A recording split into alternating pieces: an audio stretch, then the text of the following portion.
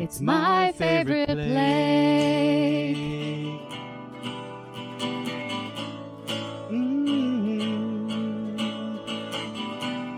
We know plagues are bad, but this is the name of the podcast.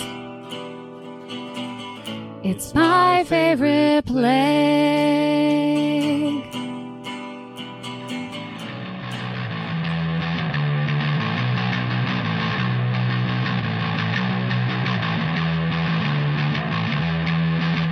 Hi, I'm Elise Arduino. And I'm Jeffrey Todd Knuckles, and welcome to My Favorite Plague. Doing our part in this most recent plague, we bravely stayed home and watched television. Discovering a fascination with plagues, we also kept discussing what our behaviors during a plague said about us and our society. We thought you might enjoy this conversation as well, so every episode, we pick a plague and each present our favorite thing about that plague. After presenting our favorite thing, we discuss what we think it all means.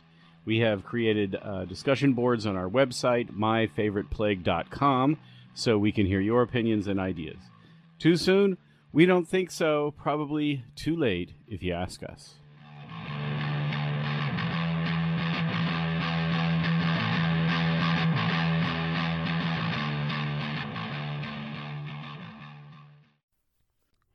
What plague is this? Hi, this is Mike, and I'm going to tell you all about smallpox. The smallpox was always present, filling the churchyards with corpses, tormenting with constant fears all whom it had stricken, leaving on those whose lives it spared the hideous traces of its power, turning the babe into a changeling at which its mother shuddered, and making the eyes and cheeks of the big-hearted maiden objects of horror to the lover. That quote from T.B. Macaulay captures the power smallpox had over every community it touched. Evidence of smallpox has been found in Egyptian mummies, and idol worship in many ancient communities indicate it was a constant and fearful presence. The disease is characterized by fever and rash, which develops into foul-smelling pustules. It can cause permanent scarring as well as blindness and proved fatal to 3 out of 10 of its victims. The good news is that in the early 1970s, the World Health Organization's smallpox eradication program ended smallpox as a naturally occurring plague.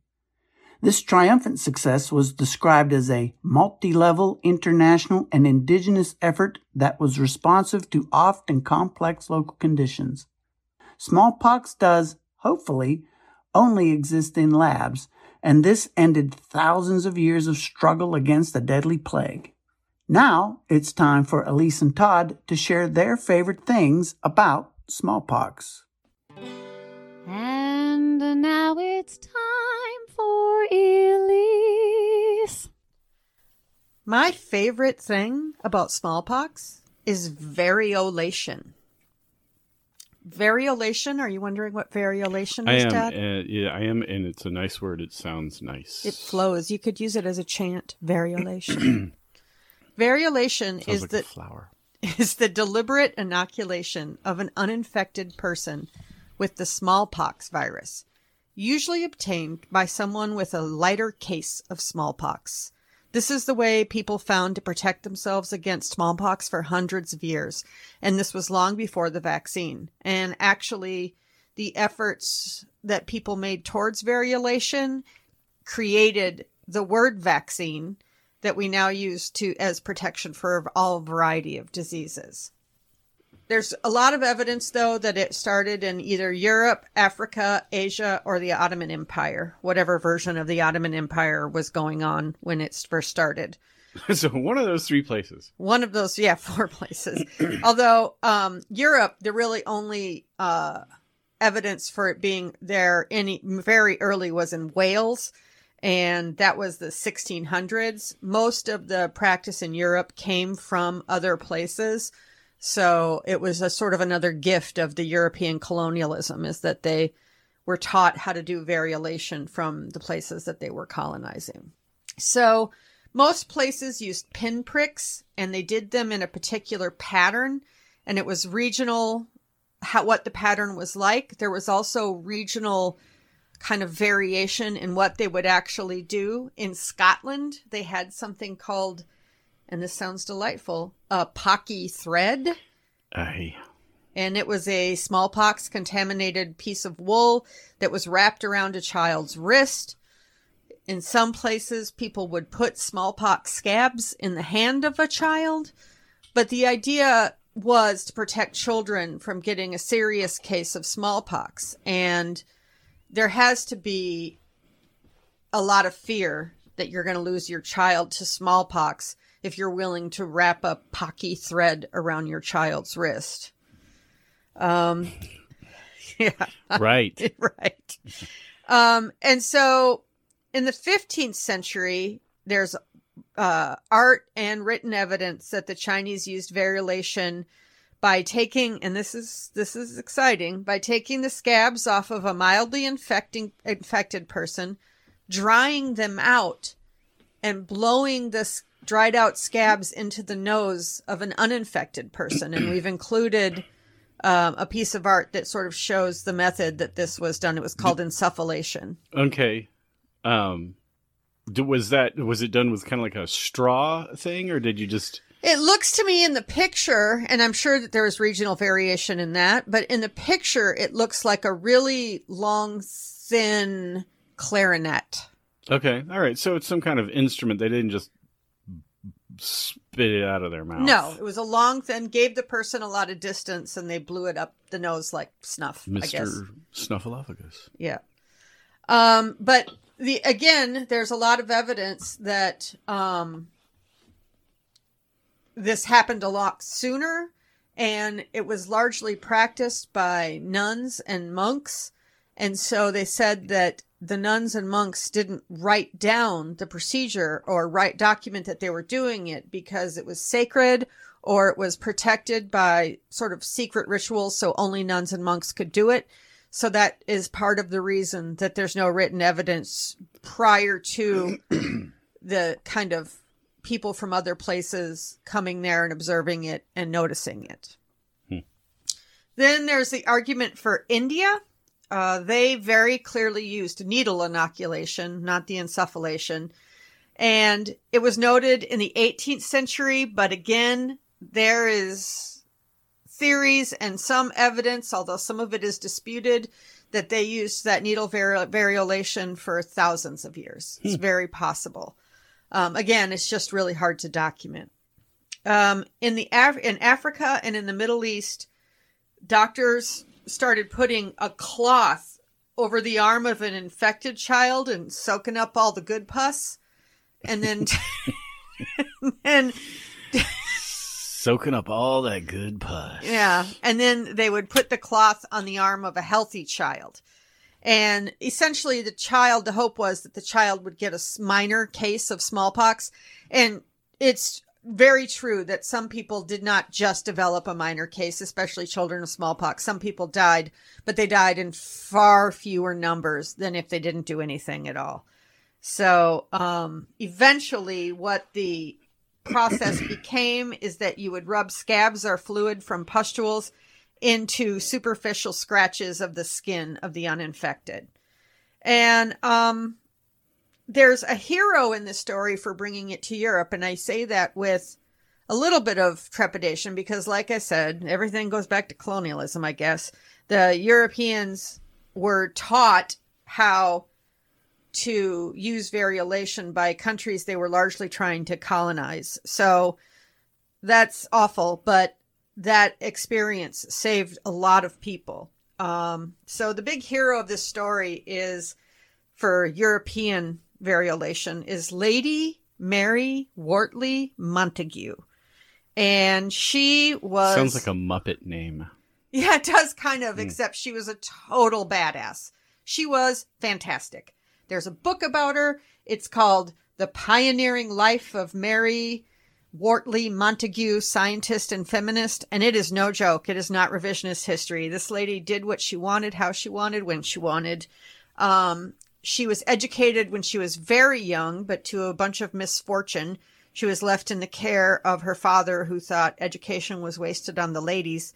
So she snuck into the library and stayed up late at night teaching herself everything she could, reading books, taught herself Latin. By the time she was 15 or 16, she'd written several books. She was great as far as she did stuff on her own that women weren't allowed to do in general, even women who were educated. When her dad put up obstacles for her to marry the man she was in love with, she just eloped. And she was high society. She was, her reputation mattered at that time, but she didn't care. She eloped. And not before negotiating the exact details of her fiancé's financial status to ensure that she wouldn't be poor. She got down to brass tacks with him and made him write down his financial status. And for that, I think that's pretty cool. But for the good news for everyone else is that her husband got placed in an ambassador position in Constantinople, and she went out with him. Now, Lady Mary had smallpox, and unfortunately her brother had died of smallpox. So she knew very much what the dangers of smallpox were. And so she realized and observed that older women were the practicers of variolation, and she observed what they did, how they did it, and saw the success results. So while she was in Turkey, she had her son inoculated, and then she took this knowledge back to England and then had her daughter inoculated. But because she was so cool and so high society, she shared this with the royal family, and the royal family started getting inoculated. And once the royal family does it, everybody does it. So, well, it's true. No, I'm not going to ask where that came from. But anyways, go ahead. Okay. So I think that she saved thousands of lives by bringing this, but in addition, she just had an amazing life. And she's one of the things that Todd and I periodically come across, things that aren't favorite things about the plague, but are just favorite things. I love her. So please look into Lady Mary Wortley Montagu. It's also worth noting that a slave named Onesimus, who was the slave of Cotton Mather, brought variolation to the United States. He has since been recognized and celebrated in the city of Boston, where he lived, for saving most of America from smallpox. And during the Revolutionary War, George Washington, who had smallpox when he was young, had his troops inoculated, and John Adams didn't. And the result was that George Washington continued fighting during a smallpox epidemic, and John Adams had to retreat from Quebec and run away because his troops were being felled by smallpox. And this wasn't affecting the British troops because they either had variolation or had smallpox before.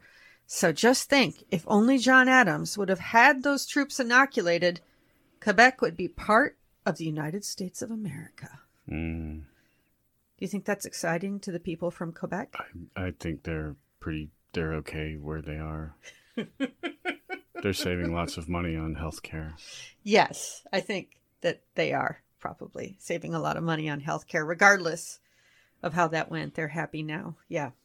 So I think that it's amazing that individual people can make such a huge difference in certain areas, but it's also clear that this was practiced for a really long time just by people who were using their brains and observation and figured stuff out. I think it's really cool. And again, when you're a child of a sort of colonizer society, you get taught that society's history. And the more we do this podcast, the more I realize there are huge, huge gaps in my education. So, may I ask you a question? You may. Lady Montagu. She was a lady. She was. She snuck into the library. I don't think she snuck into the local public library. Did she?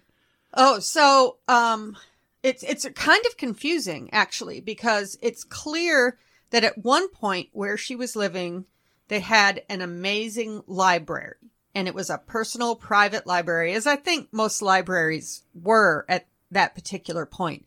But then at another point, there's documentation that where she was living later on, she was really disappointed and upset because the library was crap. So at some formative pivot, and I haven't completely read the book, so I don't have all that information, but it's clear that at some formative point in her life, she lived in a house that had a superb library. Right. So that's what I'm wondering. I mean, she was a woman, but she was also clearly part of the aristocracy. I mean, her father was. Oh, she was, very definitely. Yeah. So I just wonder my question is, do you know what her family did? Were they just wealthy landowners? Were they, what did they do to become? Well, I knew that at one point, but I've since forgotten it. So, okay. I can include that in the notes. But if you read the book, it's in there. I just can't remember. But her dad was not very interested in her. Yeah. And he... well, she toddled off to the library and made something of herself. So yeah. Good. Yeah, right. she did. That's good. I was just curious. Okay. Sorry. It's all right. What did her family do to get... because, most people back then didn't have their own personal libraries. Oh, no. She was definitely of the people besmudged with charcoal, right, and whatnot. No, she was not from a working family. This was a family of the aristocracy. And I think at that point, I could be wrong, but I think at that point it was still considered kind of, you'd turn your nose up at someone who had to work. Like you wouldn't, I mean, I'm sure everyone's fortune came from somewhere, but they liked to pretend that they were men of leisure all the time. Right. Sure. Yeah. Wear those cool straw hats. Cool straw hats, right. Boaters. Cricket. Yeah. Yes. Hunt. Things like that. Right. But instead she decided to... Badminton. Instead, she decided to save thousands and thousands of lives with smallpox instead of playing badminton and eating sandwiches. Right. And getting married to some, dude named Nigel. Some dude. Well, I don't remember what her husband's first name was. It could have been Nigel. All right. Okay. Any other questions? No, that's good. I just wondered where, I just wanted to clear that up. Okay. All right. And now it's time for Todd. Smallpox was eradicated as a naturally occurring infection, a naturally occurring disease in 1979, 1980. That's kind of when they announced it. It was probably a little bit before that. Okay. One of the things I thought about while doing this was if someone said, Todd, I need you to tackle an issue that's worldwide using the available technology of the 1950s. So they did all of this with, trains, planes, and automobiles, and analog phones, and the postal service of several different nations. And so all of this, you have to think about, all of this was done on paper. So no computers, no fax machines.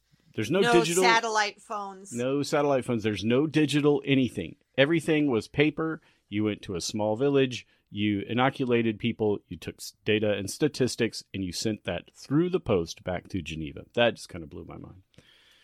So that sounds awful. The administration of it sounds awful. I mean, just think about an office environment full of ink and paper and big old file cabinets. All of it. So, anyways.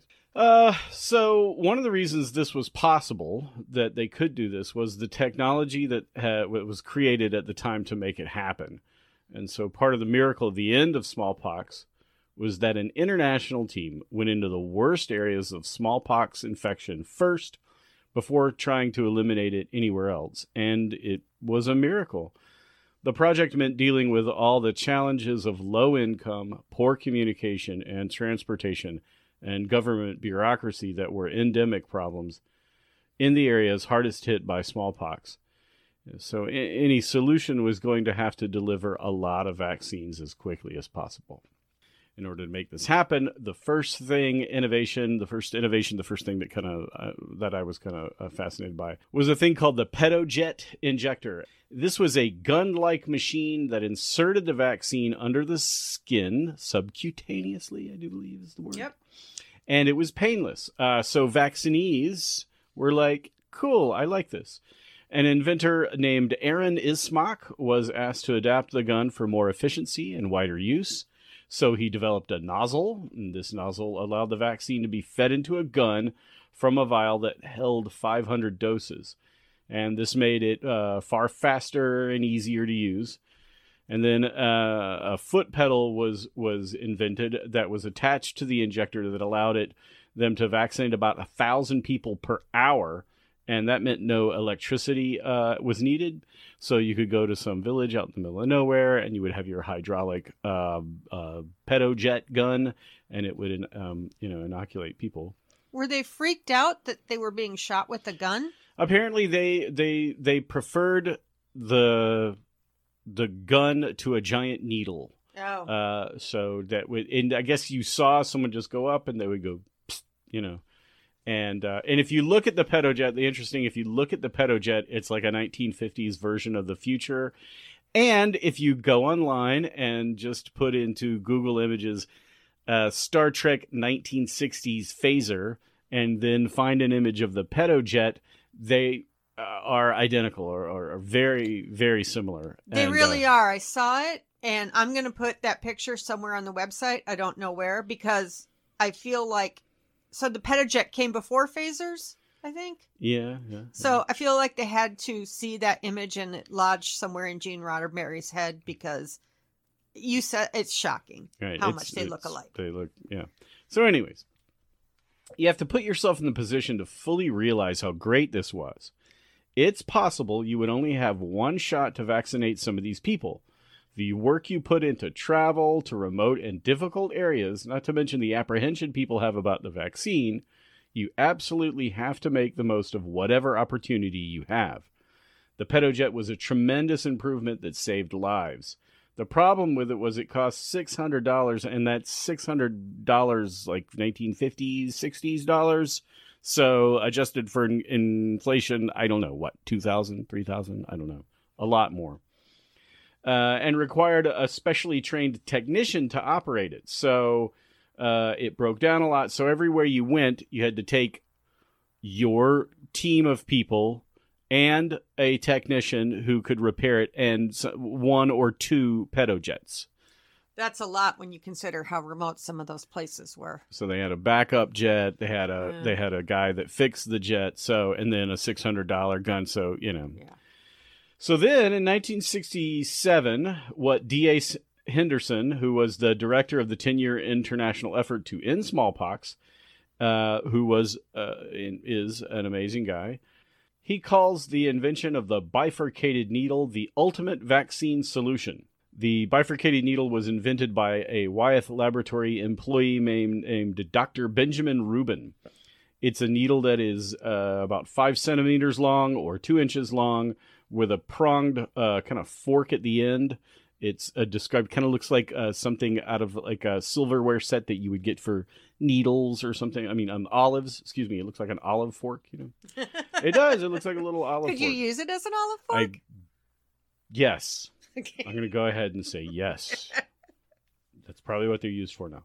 The fork prevents the needle from penetrating the skin too deeply and makes it easy to accurately administer the vaccine. The needles could also be boiled and repeatedly reused and cost about $5 for 1,000. So $5, 1,000 needles, $600 for one gun that breaks down a lot. And they could reuse them? And you could reuse it. You could boil it and reuse it. Right. Repeatedly, you would boil it and reuse it. And it also... it made it so you could use the vaccine. So instead of getting 25 vaccines from one vial, you could get 100 vaccines from one vial.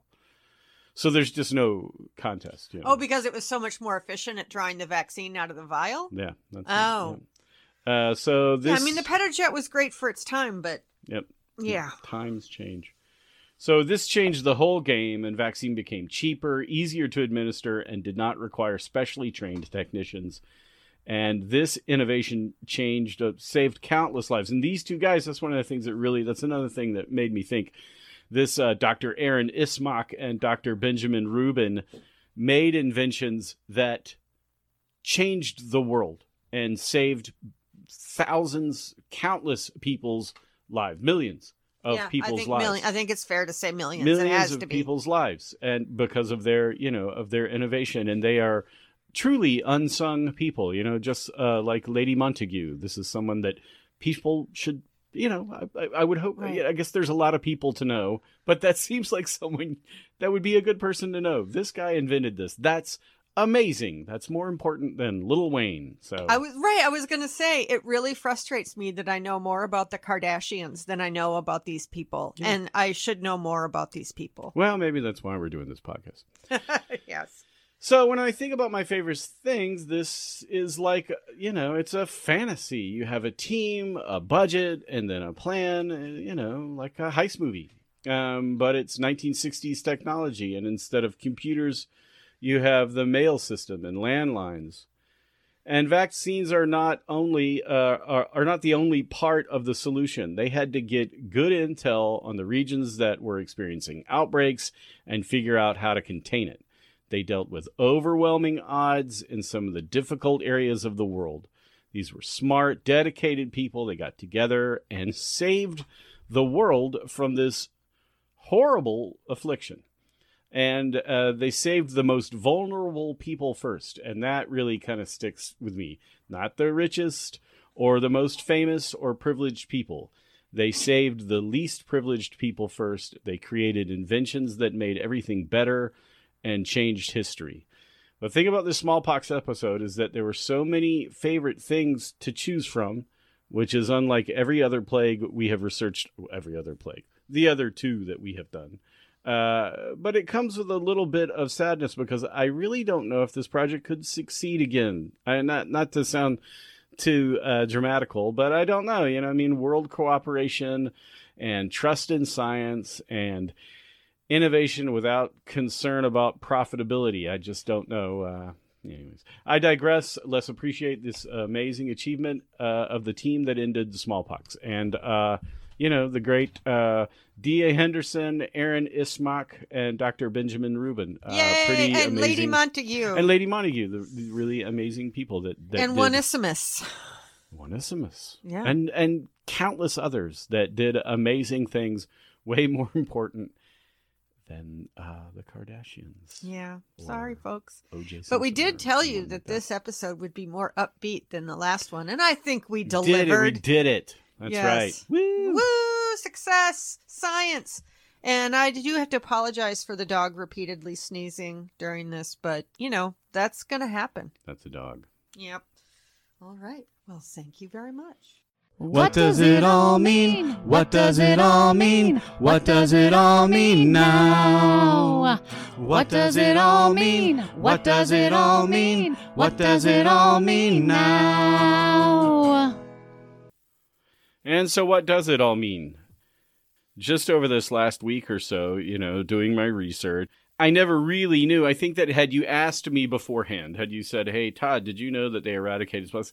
I think I've heard that somewhere. It was something I never had to worry about, but I'm pretty sure I knew that some diseases had been eradicated, or at least one or two of them had been eradicated. I knew that. Yeah, I thought polio. I thought vaccine kind of took care of some things and that it was gone.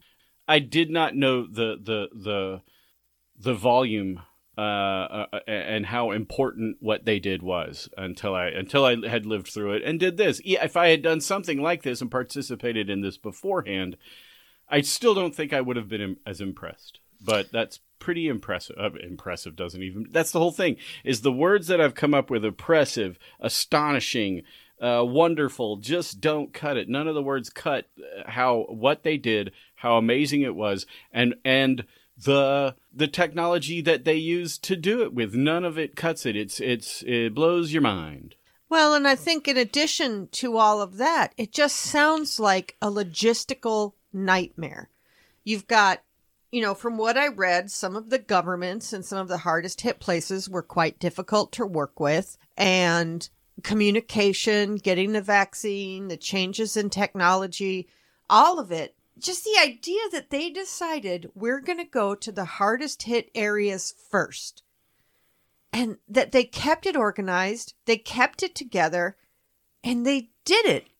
They did it. And that's another thing, that kind of that. So, I mean, hand in hand with really zero corporate sponsorship. You didn't have, they didn't depend on the largesse of, I don't know who the richest person in the world was back then, Howard Hughes or Walt Disney or someone back then that was equivalent to Bill Gates. We didn't have to depend on the largesse of these super rich people.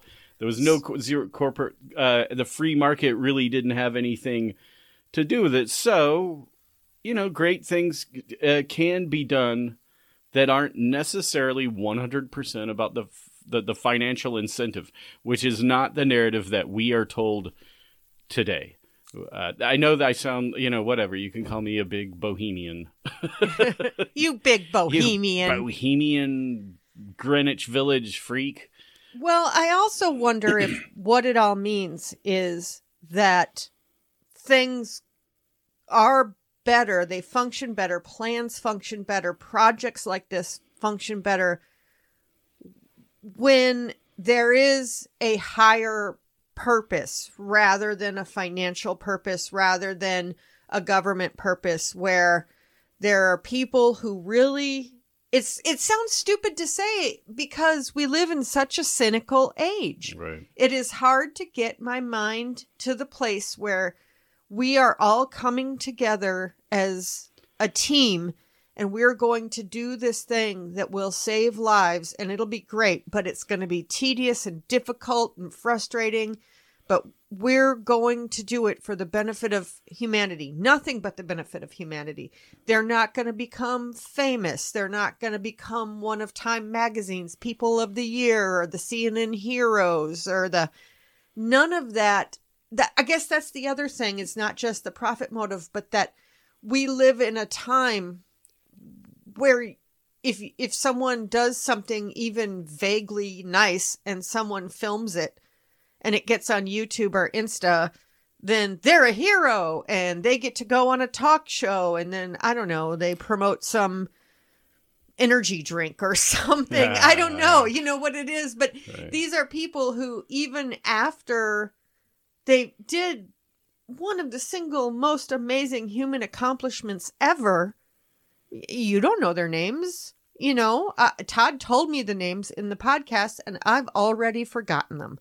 And I'm going to try not to do that, but certainly the names of these people are not something that are on the lips of everyone and everyone. If they came up as a question in Who Wants to Be a Millionaire, I think most people wouldn't get it. And that is also the part of what has changed about our culture now, is expecting your achievements to be reflected back at you. And there's this recognition by everyone, and you get some kind of, if not financial reward, some kind of social reward for it. Absolutely, yeah.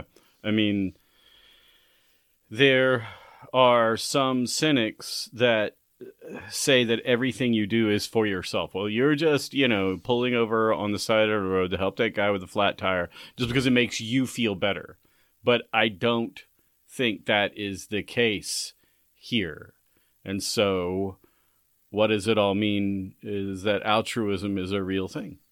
Right. People can do things for the good of others because they believe in it. And the idea that money or fame, even YouTube fame, are going to be the things that motivate people to do good, I don't think that's accurate. Because then you are doing it for that other end goal. And when money and fame or recognition aren't on the table, then you're doing it because it's right. And it doesn't matter if you're rich or famous or, I don't know, have your name on t-shirts. You don't care. You're doing it because it's the right thing. And I really wonder how much of that still exists in our current society. But I believe I believe it's possible to get back there. I think it's out there. I think it's out there. But yeah. Anyways, that's what it all means for me, folks. Yep, me too. So thank you very much.